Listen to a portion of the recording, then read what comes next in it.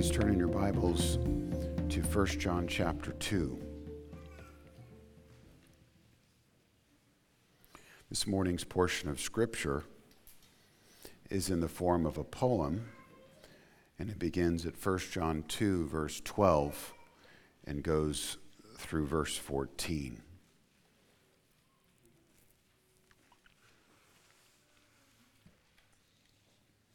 Let's give our attention to the reading of God's holy word. It is his inerrant, infallible, inspired word. It can never be broken. The word of God, 1 John 2:12. I am writing to you, little children, because your sins are forgiven for his name's sake. I am writing to you, fathers, because you know him who is from the beginning. I am writing to you, young men, because you have overcome the evil one. I write to you, children, because you know the Father. I write to you, fathers, because you know him who is from the beginning. I write to you, young men, because you are strong, and the word of God abides in you, and you have overcome the evil one. So far, the reading of God's holy word. Let's pray. Father, thank you for the scriptures. Thank you for how each passage in the holy book is precious in its own way, and this is a precious text of scripture. So I pray now that the words of my mouth as the preacher and the thoughts, questions, and the attention of each one of our hearts would be acceptable in your sight.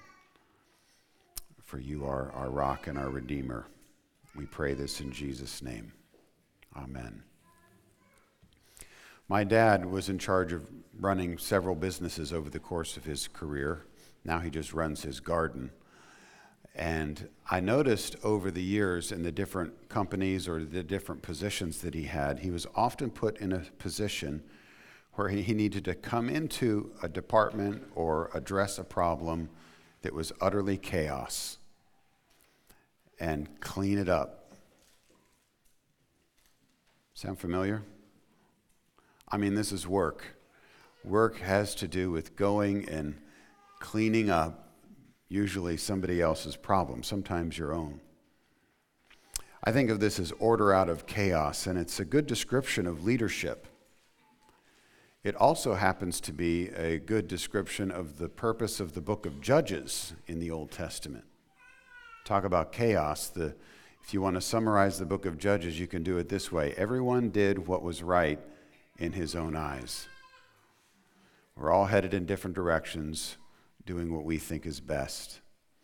And the judge in those days is someone that God would raise up to bring order out of chaos. What's needed, therefore, in a situation like that is an appeal from a trusted leader to the real needs and hurts or problems of the hour. What's needed, if I may put it this way, is a pastor's appeal. And that's what we have before us in this morning's passage, verses 12 through 14 of 1 John chapter 2. But what's the nature of this pastor's appeal? What's true about it, and what can we learn about it for the different roles that we may have in our lives? What can we learn about it as a church? Where is there chaos that needs order in your heart and in your life? What about us as a congregation? What about you as your family?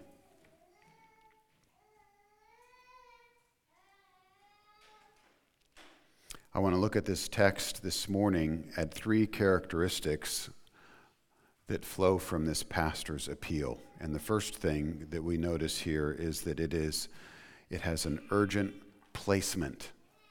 If you turn the page back to the beginning of 1 John, John is rolling along. He introduces his letter in chapter 1, verses 1 through 4. And then he begins with the message that he has heard in 1 John 1:5, that God is light. And he develops that theme of light with three, efforts to expose false teaching, which goes through the end of chapter 1. Then he addresses little children in 1 John chapter 2. And he gives us 3 ways that we can know that we're truly belonging to God in the way that we live our lives. And then there's this poem. It sort of interrupts or almost pauses the flow of John's letter. And you can tell, at least in my Bible, it's set out in special type. It's indented, italics, and so forth. But it isn't altogether new, because as we saw, 1 John chapter 2, verse 1, he already addresses us as little children. So he begins by addressing us again in verse 12 as little children, and that will come up again in verse 18, children, and then in verse 28, children. In fact, John loves to speak to his congregations that are reading this letter or hearing it explained to them. He loves to address them as children. I think it relates to his role as a father in the church. But it's urgently placed. It's kind of a pastoral pause because of the direct address that we see. I'm writing to you children. I'm writing to you fathers. I'm writing to you young men. And then he repeats it. There's an urgency in the repetition as well. I used to be a teacher. And so if I pause my lesson and say, pay attention now, students, this is important. And so teachers do this. They pause and they address their students directly. I stopped talking about, I don't know, cell respiration or, mitosis. That's what I used to teach, science.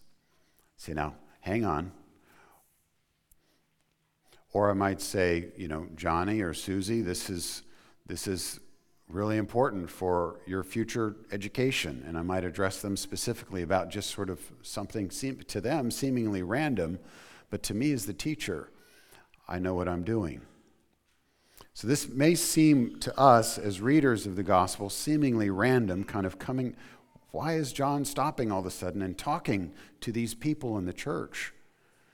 Well, to us as readers, it may seem, as a student, it might seem random, but John has his reasons, which we'll see in just a few minutes. And it's repetitive. Teachers do this too. They say, this is going to be on the test. I'm going to repeat it. And, some students are still sort of staring off into the space. Kids, I'm not talking about any one of you in particular. Repetition proves that John's message and convictions haven't changed. Notice what he says. I am writing to you. I am writing to you. I am writing to you. But then the verb tense changes slightly in the second half. I write to you. Or we might even say, I have written to you. A good teacher is steady. And there's nothing surprising here. In fact, it sort of reminds me of what he said just a few verses ago. He says, I'm not writing to you a new commandment, in verse 7 of chapter 2. Then again, it is new, in a sense. I'm writing to you. I have written to you. It's new. It's old. John's message hasn't changed. He's a faithful teacher. I love Jude chapter 3, where Jude, the half-brother of our Lord, he says, I'm writing to help you contend for the faith once and for all delivered to the saints. It's the old paths of Isaiah's day. But let's look at one verse, speaking of repetition. Turn with me, please, to Matthew chapter 13.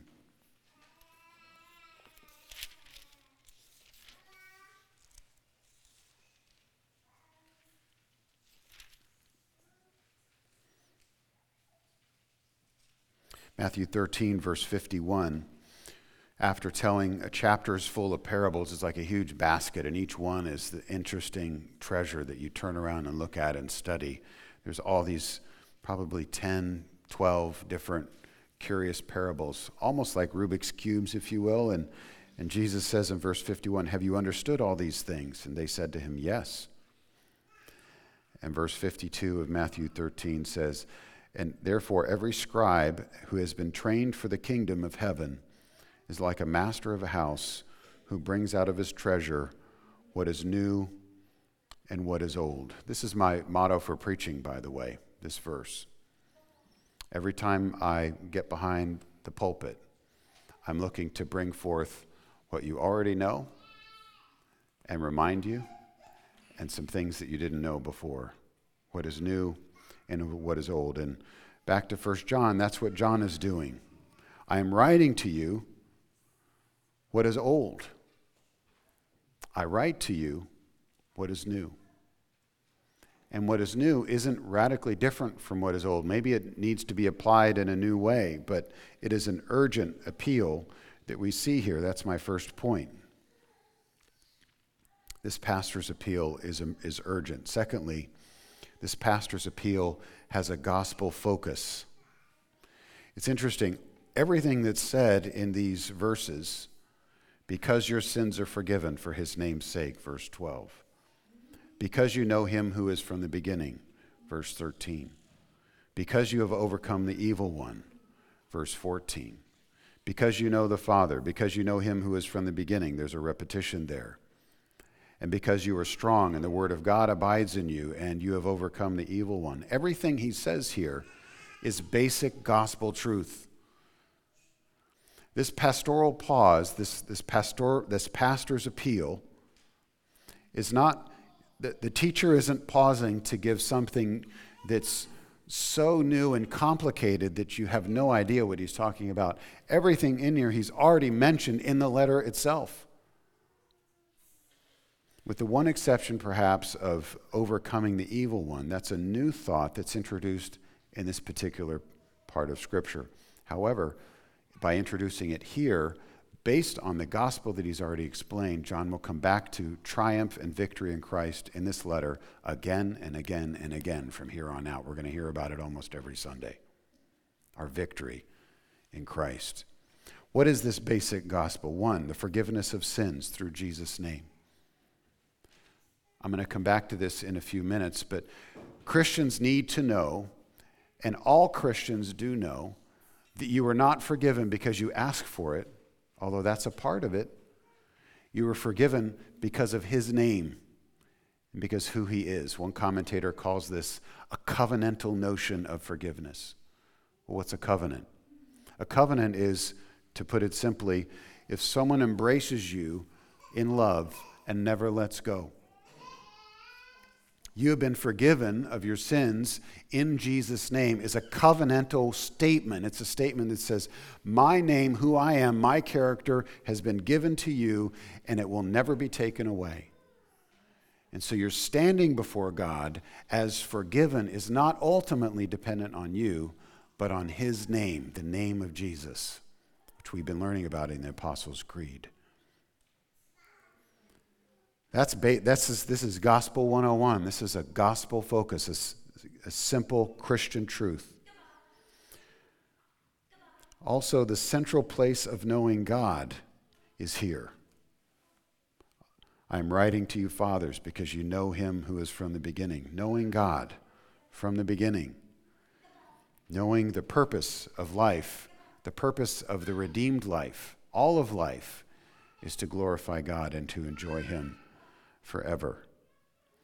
And then the crucial place of spiritual warfare in the Christian life and the absolute guarantee that we have triumph or victory. We have conquered all his and our enemies through the cross. And then the importance of abiding in the word, persevering, and not giving up on the faith.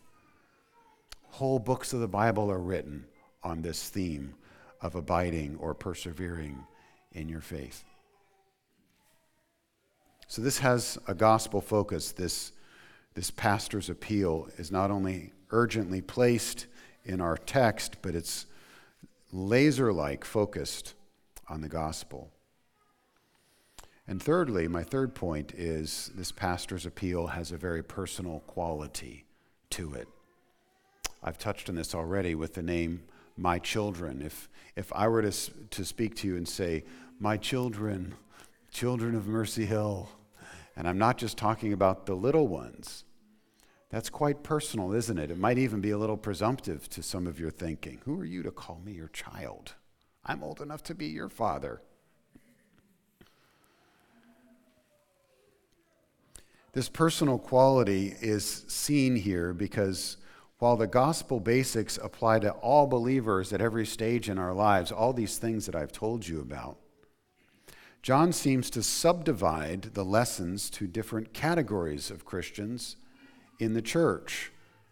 And you see the three categories: children, fathers, and young men. Now, I don't think these categories relate specifically to chronological age. I think these categories relate to spiritual maturity, but they have this personal quality nonetheless. What gives John's pastoral appeal its personal quality is the fact that he's speaking to children of the faith, some of whom may be young chronologically, but some of whom may be in their 70s or 80s potentially. It's personal because he's speaking to fathers and to young men. Well, what do we see about these children and these categories? Well, at this point, I'm not exactly sure who these persons are. One way to read this, Augustine reads this passage as seeing children, young men, and fathers as different stops on the stage of the Christian life. So one person is related to all three. I tend to think children here because he's already addressed the church as children in 1 John chapter 2, verse 1, and then again in verse 18 and 28, and about 5 other times in the letter. I tend to think the children is an address to the whole church, all of us. And then fathers and young men are dividing the church into the mature Christians and the less mature Christians. So that's how I'm reading it this morning. So what's the appeal to the whole church? The appeal to the whole church is calling us as children to 1 Peter chapter 2, verse 1, to crave the milk of the word like babies. We know from Jesus' last words to his disciples in John chapter 21, he says, my children, don't you have something to eat? And he addresses the 11 disciples there after his resurrection as children. You see, the Christian is not a person who ever gets past being a child. Jesus, multiple times in the gospel, says we're to repent and become like little children. And he says, in fact, the kingdom of God belongs to children. So chronological aged children somehow are not only emblematic of what it means to be a follower of Christ, but the kingdom itself belongs to them, which is why we baptize them. So this is given to children here, this promise that your sins are forgiven for his name's sake. And I'm seeing this is true of all of us. It's a reminder to all of us about what we need to have in mind. And I think this repetition that our sins are forgiven in verse 12, and then it comes up again a little bit, there's another address to children that they know the Father. I think it's because we're going to see in just a couple of weeks that there are people in the church that are disturbing the believers, the children of the church, meaning all of the believers, with false teaching that somehow suggests that their sins aren't forgiven. And so he's writing to them to shore them up or to firm up what they know to be true. Verse 18, for instance, says, children, it is the last hour. Many antichrists have come. And so before he gets to that part of his teaching, he wants the children to know that their sins are forgiven and that they have known the Father. And then he moves to address 2 other groups in the church. And here I see the church being separated into the aged and the wise and those who are relatively new in their faith. I think it's important to think about young men and fathers as we're talking about this. I want to remind you that maturity or growing in your faith is part of what it means to be a Christian. We don't receive salvation and then get frozen at that point and never ever change ever again. Over and over again, we see in the Bible the importance of growing in our faith. In fact, the motto of Mercy Hill is that we aspire to help you thrive in Christ. We want you to experience healthy growth. So Ephesians 4 talks about how all the members of the body are to grow up into fullness of maturity, even to the perfect man, Jesus Christ. And I mentioned 1 Peter 2, how we're to be like babies. 1 Peter says that we're to be like babies, craving the pure milk of the word, and then he says that you may grow thereby. So the word of God is the means of our growth. And then 1 Timothy 3:1 is an interesting text in spiritual maturity. In talking about elders or fathers in the church, Timothy says, it is good if you aspire to be a father or an elder in the church.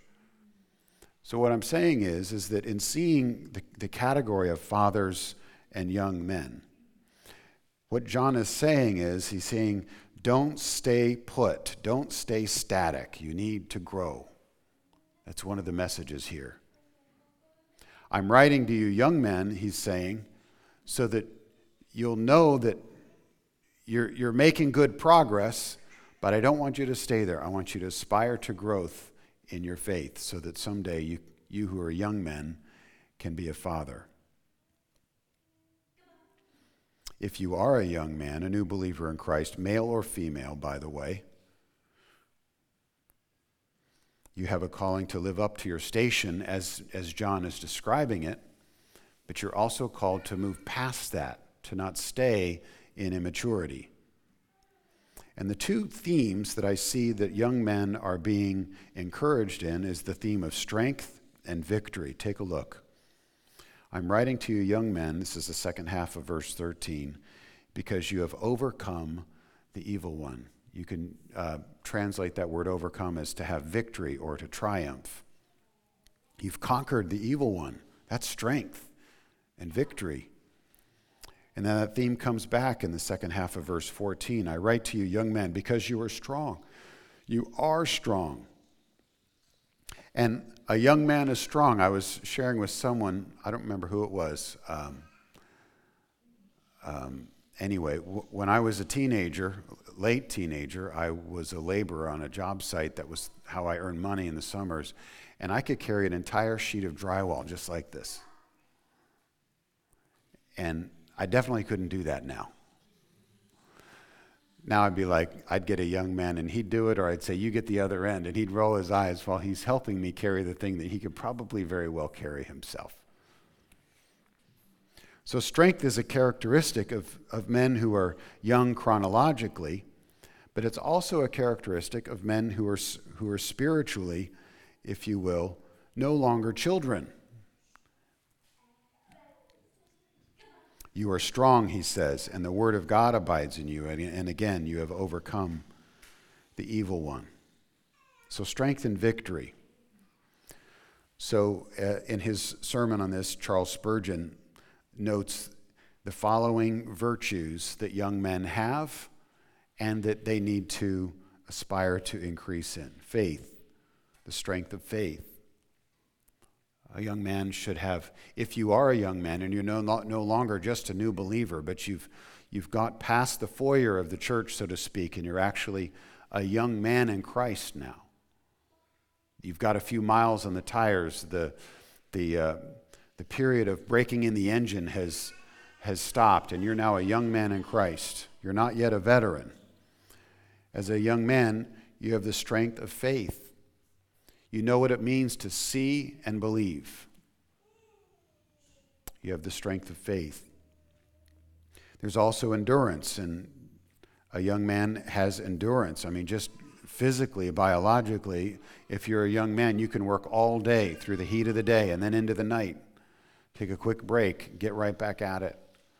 And a young man in Christ, similarly, has great endurance. A young man is a great worker for Christ, which is to say, he knows that there's work to be done and he's ready to serve. And while he may need to be asked, he won't need to be asked twice.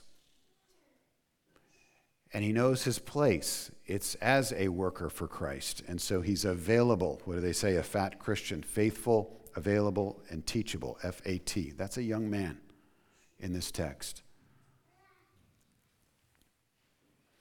A young man is also someone, speaking of strength and victory, is someone who's able to resist attack. I have this quote from Spurgeon. Satan's empire, he says, consists of our yielding to his will. But when we resist him, we have, in a way, already overcome him. See, Satan has no defenses. All he can do is attack us, and when we resist him, he flees from us. And a young man in Christ has learned to do this.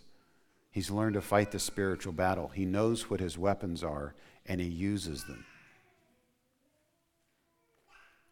And not only is a young man able to resist attack, but a young man is able to advance in Christ. And I would emphasize here the central role of the Word of God. How can a young man keep his way pure? We sung Psalm 119. By living according to your word. Psalm 119, verse 9 and 11. I have hidden your word in my heart, that I might not sin against you. Those are two verses that every young man has memorized and actively lives them out in his life by committing Scripture to memory, which, by the way, is easier to do when you are a young man. These are the qualities that young men have, and if you are a young man in Christ, and these qualities are not true of you, that's why John is writing. He's writing these things to you, young men, because you have overcome the evil one, but you need to overcome him. You can't quit in overcoming him. What you know to be true and you're standing in Christ doesn't necessarily always match your practice. And so the strength and victory of young men is written to encourage you as young men and women, relatively new believers, but not a new believer anymore. A young believer, we'll say, not a new believer. But it's also written to challenge you. That if you're a young man in Christ, but you're acting like a child or a new believer, by constantly failing in the spiritual battle, by neglecting the Word of God, by lacking endurance, by struggling with your faith, by not being a great worker for Christ, not a fat Christian, faithful, available, teachable, but unfaithful, unavailable, and unteachable. Brother elders, how many young men have we dealt with that are unfaithful, unavailable, and unteachable? But they think they're young men in Christ.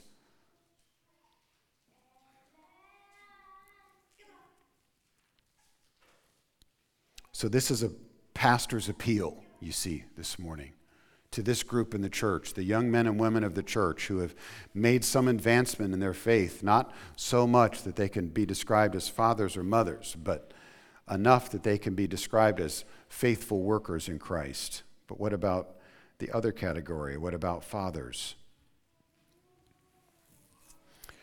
The instruction to fathers is interesting because it's exactly the same in both cases except for the verb.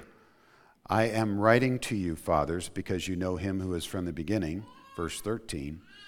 Verse 14, I write to you, fathers, because you know him who is from the beginning. I guess fathers are boring. They only get one command, and it's the same command. And it's an old command because it has to do with something that's old, what was from the beginning. And I guess it hasn't changed. And this is what a father is. What he heard about God from the beginning, he holds to this day, and he has not changed. What he knows about God, he holds to this day, and he has not changed. See, fathers have been instructed in the things of God. They are persons of maturity. They are men and women of stability. And because they're fathers, they're parents, which means they understand what it means to have young men in their lives, young women, to have children in their lives, and to provide for them and to take care of them. In particular, to care for the souls of others, because we're talking about spiritual maturity. A father has known him who is from the beginning, and out of that deep well of knowledge and experience, which has been tried and tested over the years, suffered many setbacks, and he can take off his shirt and you can see his scars. And out of that, he is able to provide for and care for and love and nurture in compassion and patience the children and the young men of the church. You see, a father, unlike the cultural stereotype, is not someone who is stern and unapproachable, but a father or a mother is someone who has learned to love. See, young men, in our brashness when we're young, we're still working on the speaking the truth in love part. But fathers have learned to do that. And you need fathers in the church for that exact reason. We need young men as well. Because sometimes fathers love and they don't speak the truth. And speaking of children, fathers father, meaning they beget children. And since we're talking about a spiritual father here, I'm talking about spiritual birth. A father is someone who has led another person to Christ, whose life, if you haven't done that verbally, your life is a testimony. It's a gleaming, shining monument to the glory of God. It's an undeniable proof that God is real if you are a father or a mother in Israel. And so a great weakness of the church is that men and women become fathers and mothers in the church, and they're only what they've known from the beginning stays with them. And it's never shared or poured out for other people. These are sterile, if you will, spiritual moms and dads. But if you're a mature father in the faith, you'll hear this pastoral appeal. These things are true of you. Let them be true of you. This pause for you as fathers to reflect on your maturity. What kind of father are you? Are you dependable, reliable? We're asking the young men to be faithful, available, and teachable. What about you, fathers? Are you taking care of business? Have you learned the deep things of God? Have you tested those things? Are you still struggling with some of the basics in the faith? Is your knowledge of God comprehensive? Do you know systematic theology? Do you know biblical theology? Have you read from Genesis to Revelation as a habit such that it's now ingrained into your life, that godly, spirit-filled ritual of immersing yourselves in the scriptures of the Old and New Testament? Do you know the catechisms? Can you teach basic doctrine to the babes in Christ? If someone asks you a question about why you believe what you believe, can you tell them in a way that wins their heart, obviously by the power of the Holy Spirit? Fathers, I write to you. Fathers, I have written to you. As I conclude this morning, there's nothing like becoming a grandfather, speaking of fathers.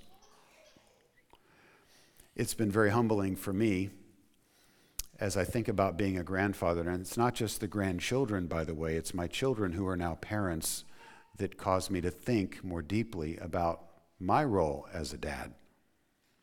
And even my adult children who don't have kids yet has given me serious pause, even in this morning's text, because God's writing to me. I'm not just a father in the church, an elder. I'm a father of my own children, and I'm a grandfather. In fact, I've taught pastors. That makes me kind of a father of spiritual fathers. So I'm a pop across the board, Barry. I'm in trouble. I cannot get away.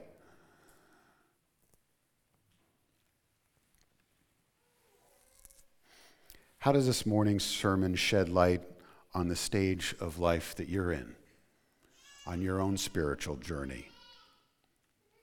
The church needs more young men and less children. So this is Promotion Sunday, where the children are being asked to step into the role of young men.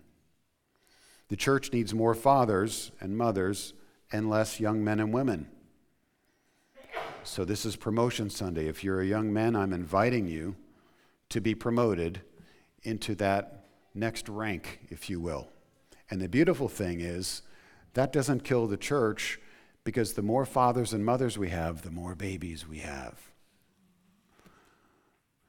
And we begin to see spiritual multiplication as spiritual maturity increases, which is why your elders as a church, your spiritual fathers, the elders of Mercy Hill, don't focus on church growth, but on church health. And that's what this sermon is. They told me to preach it. We want you to be a healthy, thriving Christians, and healthy Christians grow and multiply, just like healthy organisms. So since it's Promotion Sunday, here's a checklist. If you would like to become a young man and you're a child, you not only need to believe the gospel, but you need to be able to explain it to a newcomer. You not only need to know that your sins are forgiven in his name, but you need to experience real spiritual victories in this area of forgiveness. You not only believe the gospel, but you live the gospel. That's what a young man does. You're not waiting for work, which is what a child does, but you're seeking out kingdom responsibility in your life. That's a checklist.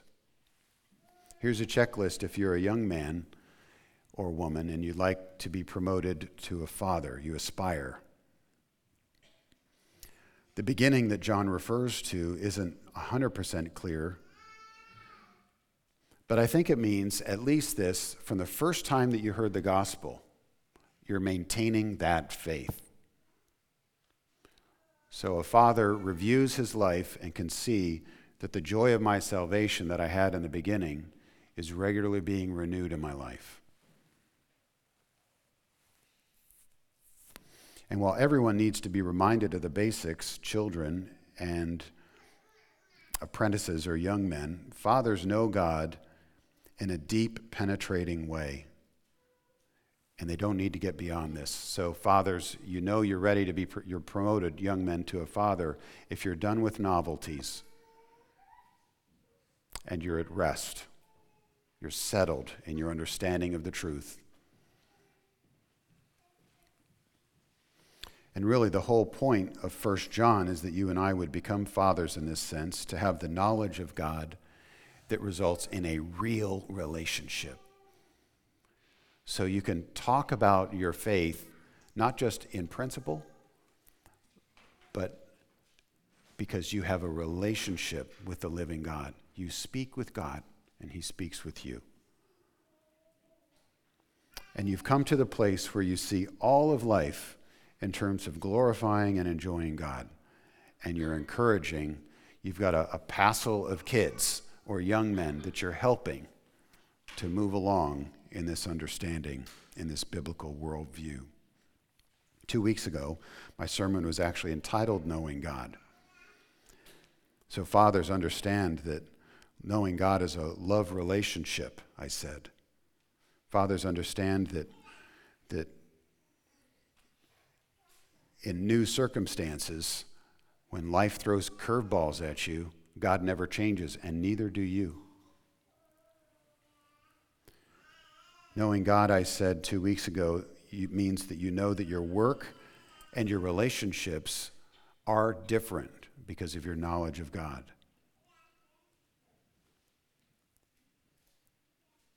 Knowing God means that you walk as Jesus walked and you keep his commandments. That's what fathers do. I want to conclude by reading a quote from a book. Sorry.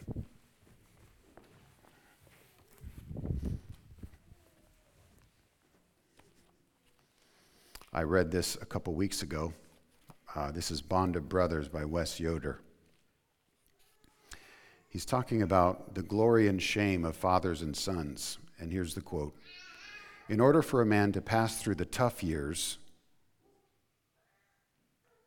which is a young man, to becoming a father, to pass through the tough years from strength to wisdom as his glory, he must undergo a painful and sometimes bitter experience. Young men have strength. Fathers have wisdom, is what he's saying. It took 2 physical falls and several of another kind for my life confession to change from, quote, I am strong, unquote, to I am weak, but God is strong, unquote. To become wise, a man must become broken, for the strength of wisdom is greater than physical strength. A young man seldom knows this, and if he is unprepared for the broken places of life, well, that's the crux of this book. Few men migrate well from one season of life to the next, and few older guys I know even have a language to explain how to do this. Young men tell me all the time, no one in your generation talks to us unless they want something from us. Well, I'm talking to you. God wants something from you. You need to grow. And this is a pastor's appeal. Let's pray. Father, we thank you for making such a personal appeal to us this morning in this deep, penetrating poem in our scripture today. And I pray that men and women, boys and girls, we would all hear and be reminded of these lessons that belong to children, to young men, and to fathers. And I pray that we would celebrate on a Promotion Sunday decisions that are made for Christ, to believe in Christ for the first time, to know that my sins can be forgiven. We would celebrate on Promotion Sunday children becoming young men becoming fathers, and fathers being faithful in their calling. And that makes for a healthy church and a beautiful kingdom. So hear this prayer, Lord, and answer it according to your will. In Jesus' name, amen. Thank you for listening to the Mercy Hill Sermon Podcast. If you'd like to learn more about us, please visit our website at www.mercyhillnj.org. We meet every Sunday at 10 a.m. at the church house located at 300 University Boulevard in Glassboro, off of Harvard Avenue, adjacent to the J. Harvey Rogers School and near Rowan University. We'd love for you to join us. Please see our website for directions. Thank you again for listening to the Mercy Hill Sermon Podcast.